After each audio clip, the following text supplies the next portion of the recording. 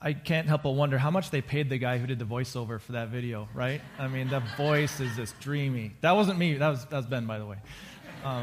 So in this series, if you haven't caught on by now, this is a series that's all about just us pumping the brakes a little bit.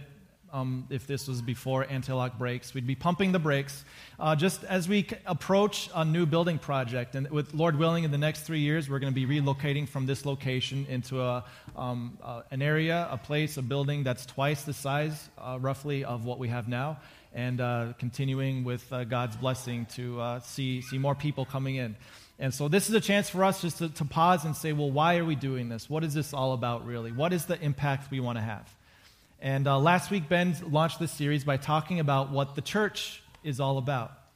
And in our language, when we say, hey, let's go to church, we often use church as a place. Church is a building.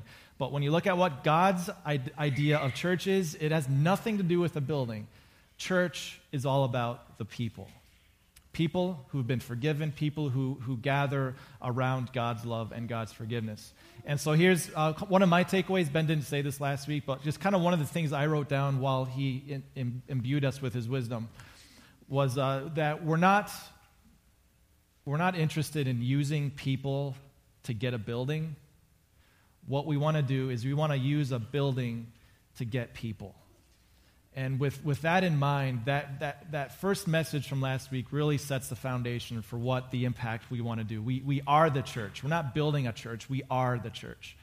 And so today what we wanted to do is focus on what it means then to impact people. Who are these people that we want to impact? What does it mean to impact those who are already here? And that's what we want to focus on today. And now, before we get too much further, I want to give a lot of you an opportunity to do something you haven't done before, because here's what I know about you. A lot of you don't raise your hands in church. Like, even when we ask questions from up here and we say, raise your hand if, and then we go on, some of you just don't do it. You're like, I don't care what he's going to ask, if it's true or not, I'm not going to raise my hand. So for some of you, this is going to be a breakthrough moment. You're going to be able to raise your hand for the first time in church, and maybe if you just want to get it out of the way, just like stretch your arms, just try it out a little bit. It's not that scary. But I'm going to ask you a question, and if you've never raised your hand in church before, just try it, just do it. But here's the question. How many of you, how many of you have purchased a piece of exercise equipment thinking it would change your life?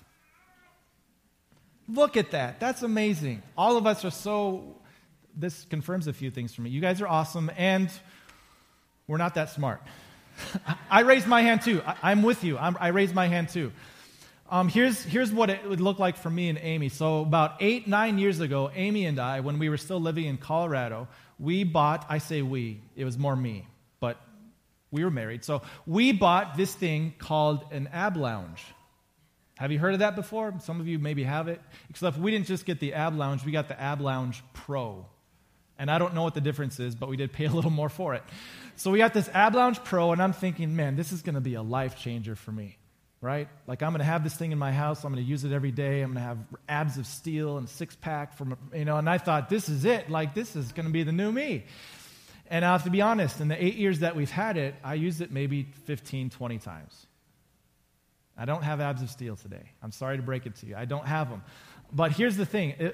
For 2 years, since we moved here to Minnesota, and by the way, so we got this in Colorado. Did you know that whenever you're in Colorado, you can just blame any bad choices on the altitude? Like, dude, why'd you run into that wall? Altitude. I don't know. So anyway, where was I? So we moved to Minnesota, and we had this thing disassembled, sitting in a box for 2 years, just sitting in a box. And the most exercise I ever got out of that thing was about a month ago when I took the box, lifted it above my head, and I put it in the dumpster.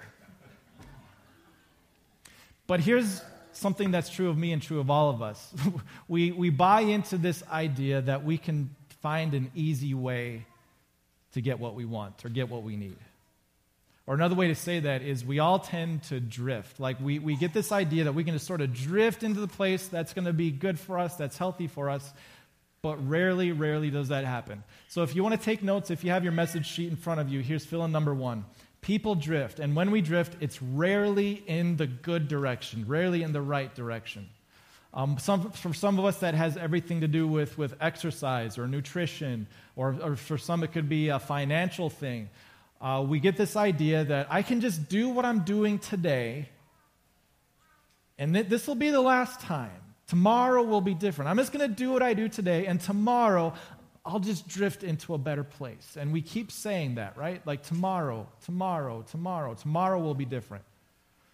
But the thing is, when we do that, when we drift, it's rarely into a better place. And so when you find yourself saying that, when you say, oh, just today's the last time, this is the last one, this is the last donut, I promise. Tomorrow will be different. If you give that tomorrow excuse, you are a drifter.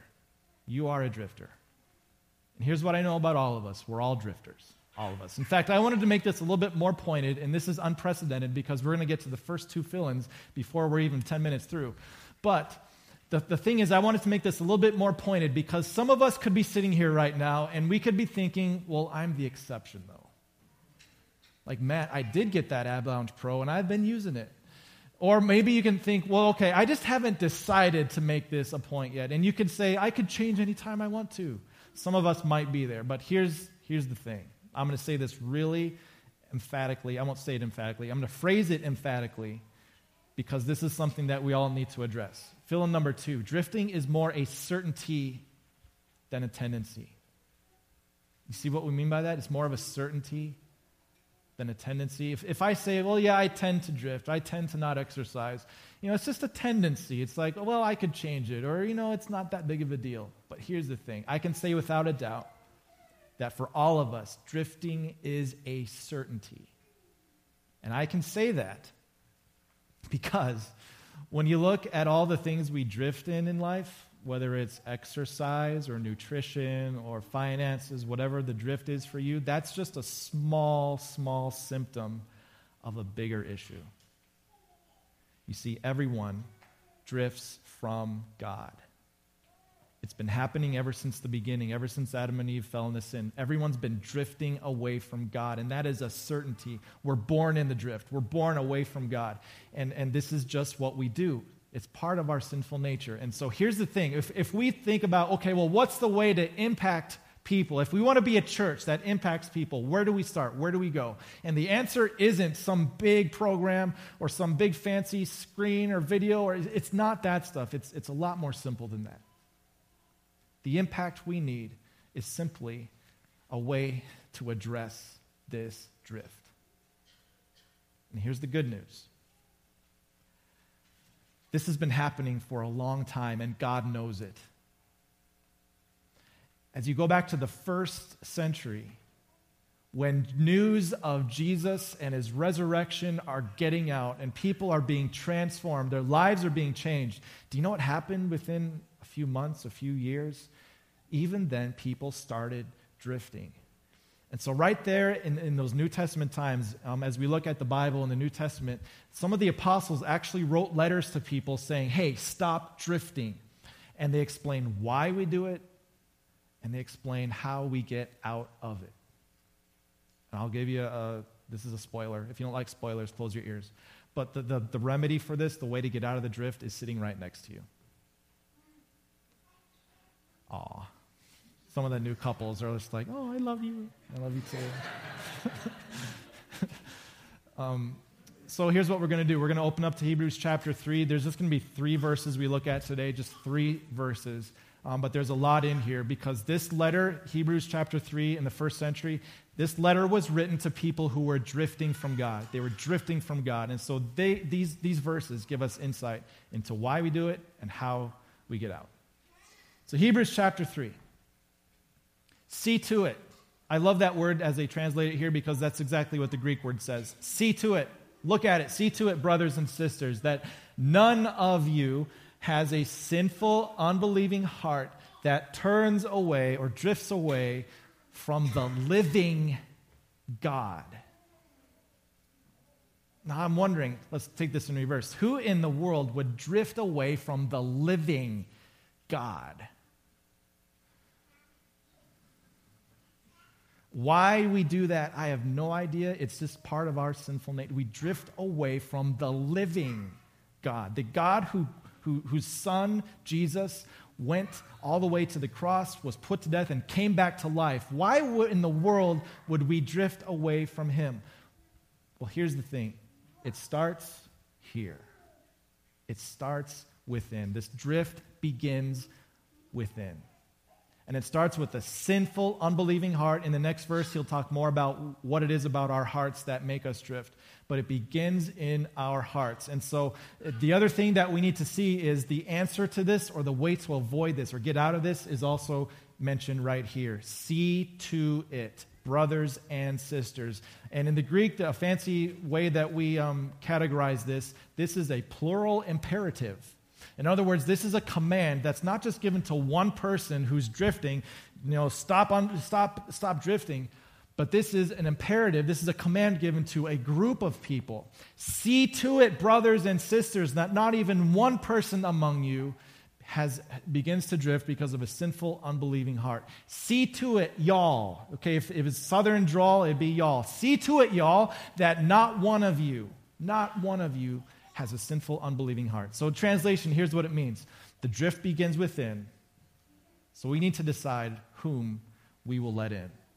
Fill in number 3 on your sheet. So since the drift begins within, we have to ask the question, whom will we let in?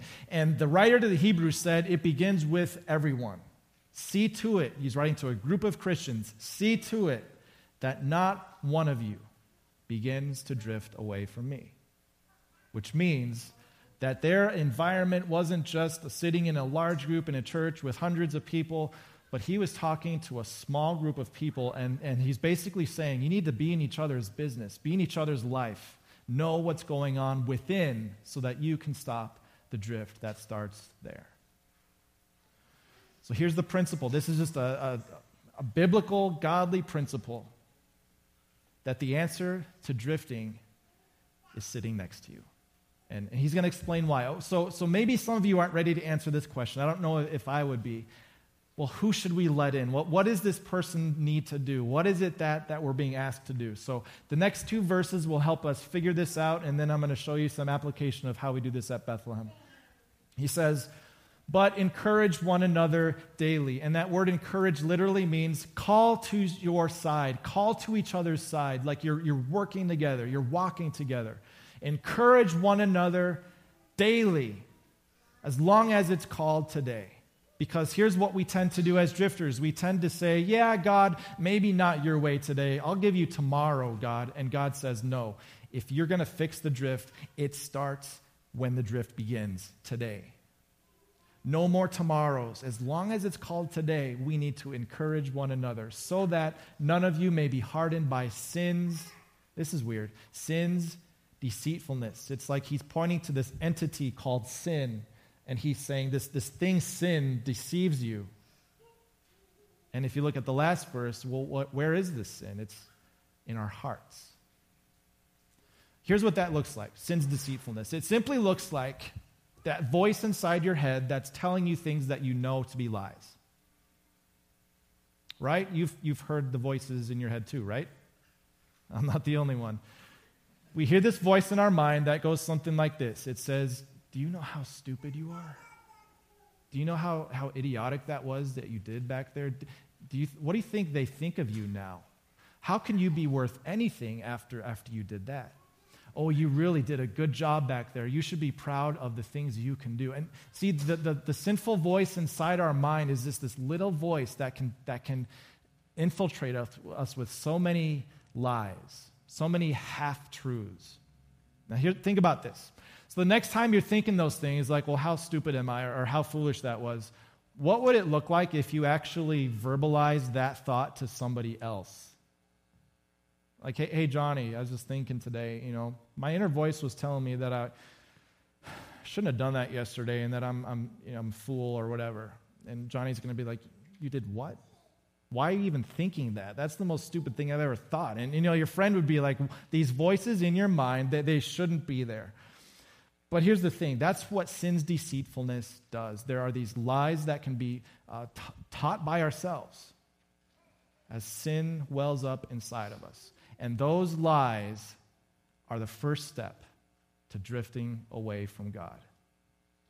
It's either a drift where we say, well, God, he's too far above me. I don't deserve him. Or it's a lie where you say, well, I'm too good for God. The sin's deceitfulness is the first step in drifting away. So the question again is, if the drift begins within, who will you let in? If it starts with sin's deceitfulness, who is realigning you to where you need to be?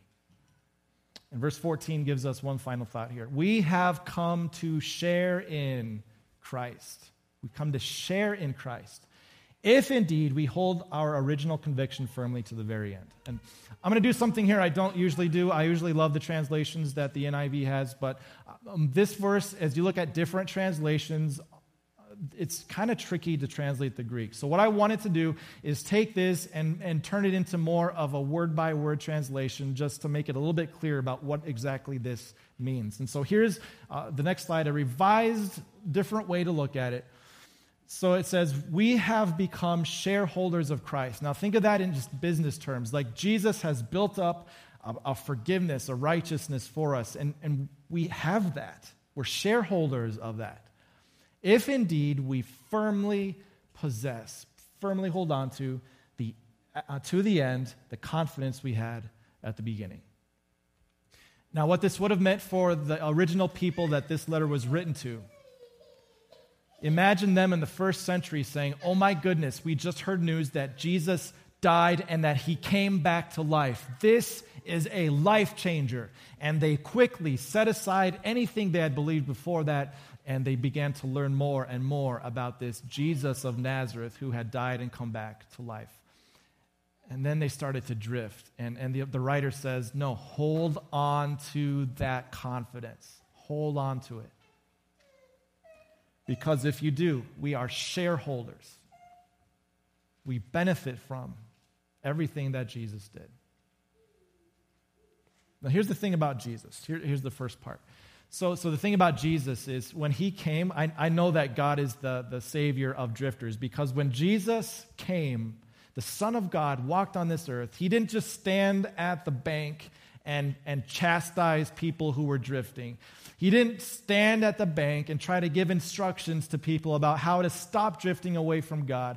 When Jesus, the Son of God, came, he went right in the water with everyone else.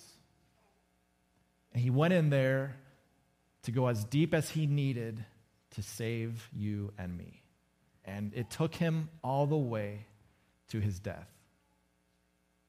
But in his resurrection, he lifted us out of that drift. He took us, he forgave us, he washed us, he brought us back to God. See, God is the expert of reaching out to drifters. And Jesus told so many parables that illustrate the love God has for those who are drifting, for those who are lost.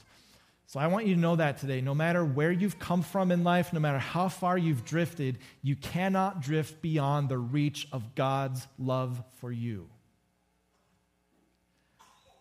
And God loves you so much that even after he forgives you, he recognizes, hey, child, as long as you're in this world, you're going to want to drift right back. And so he says to these people in the first century, as he does to us today, I love you so much that I want you to be in each other's business. I want you to let someone in where the drift begins. I want you to encourage one another, to stand with each other, and to help one another. So here's the thing, as you go forward from this day on, here's the good news. Here's the good news. Yeah, God calls us to hold on to this confidence, to hold on to this faith which he's given us. But he doesn't just leave us at that. But here's the thing, last fill in here. You are not called to swim alone. We have one another to look in at what's happening in our hearts and to address that before it turns into a drift. Because here's what we know about drifting. It starts with one small thing, but one small drift off course can take us quite a long way. So God brought us out, he washed us, he forgave us, and then he said, now encourage one another. Encourage one another as long as it's called today. So that's the basic biblical principle. If someone were to ask, well, how does God want us to make an impact in each other's lives? That's the answer. We are naturally drifters. Drifting is more of a certainty than a tendency. We need to let someone in because we're not called to swim alone. That's his model for making an impact in the lives of individuals. And so here's how we apply this principle at Bethlehem. We are strategically a church of small groups. We are in our DNA a church that values a relevant Christian community. We're a church that believes that more important or as important as sitting here in rows is the importance of doing this, of getting together in small circles where we can actually get to know one another. Here's one of the cool things. When someone comes to Bethlehem a few weeks and they start to see the music and hear the messages and all the stuff that goes on, when someone comes up to me and they say, I just love Bethlehem after a few weeks, I smile and I tell them thank you, but I'm thinking, I can't wait till you see the real Bethlehem. I can't wait till you see the Bethlehem that happens on Sunday nights at 4, the Bethlehem that happens on Wednesday nights at 6:30. As you get into these small groups, you begin to see that the truths we talk about here actually can apply to your lives. And the community that you find there is what really changes your life. So we've been doing this for a number of years now. I can't get credit for this. I mean, Ben developed the system. Then, hey, Matt, come here, help us with this. And so I picked it up. And so we are a church of small groups. And so what we did about a year ago, right now we have about 100 or close to 200 people at Bethlehem that are involved in our growth group system, about 200 people that meet during the week, 2, 3, 4 times a month.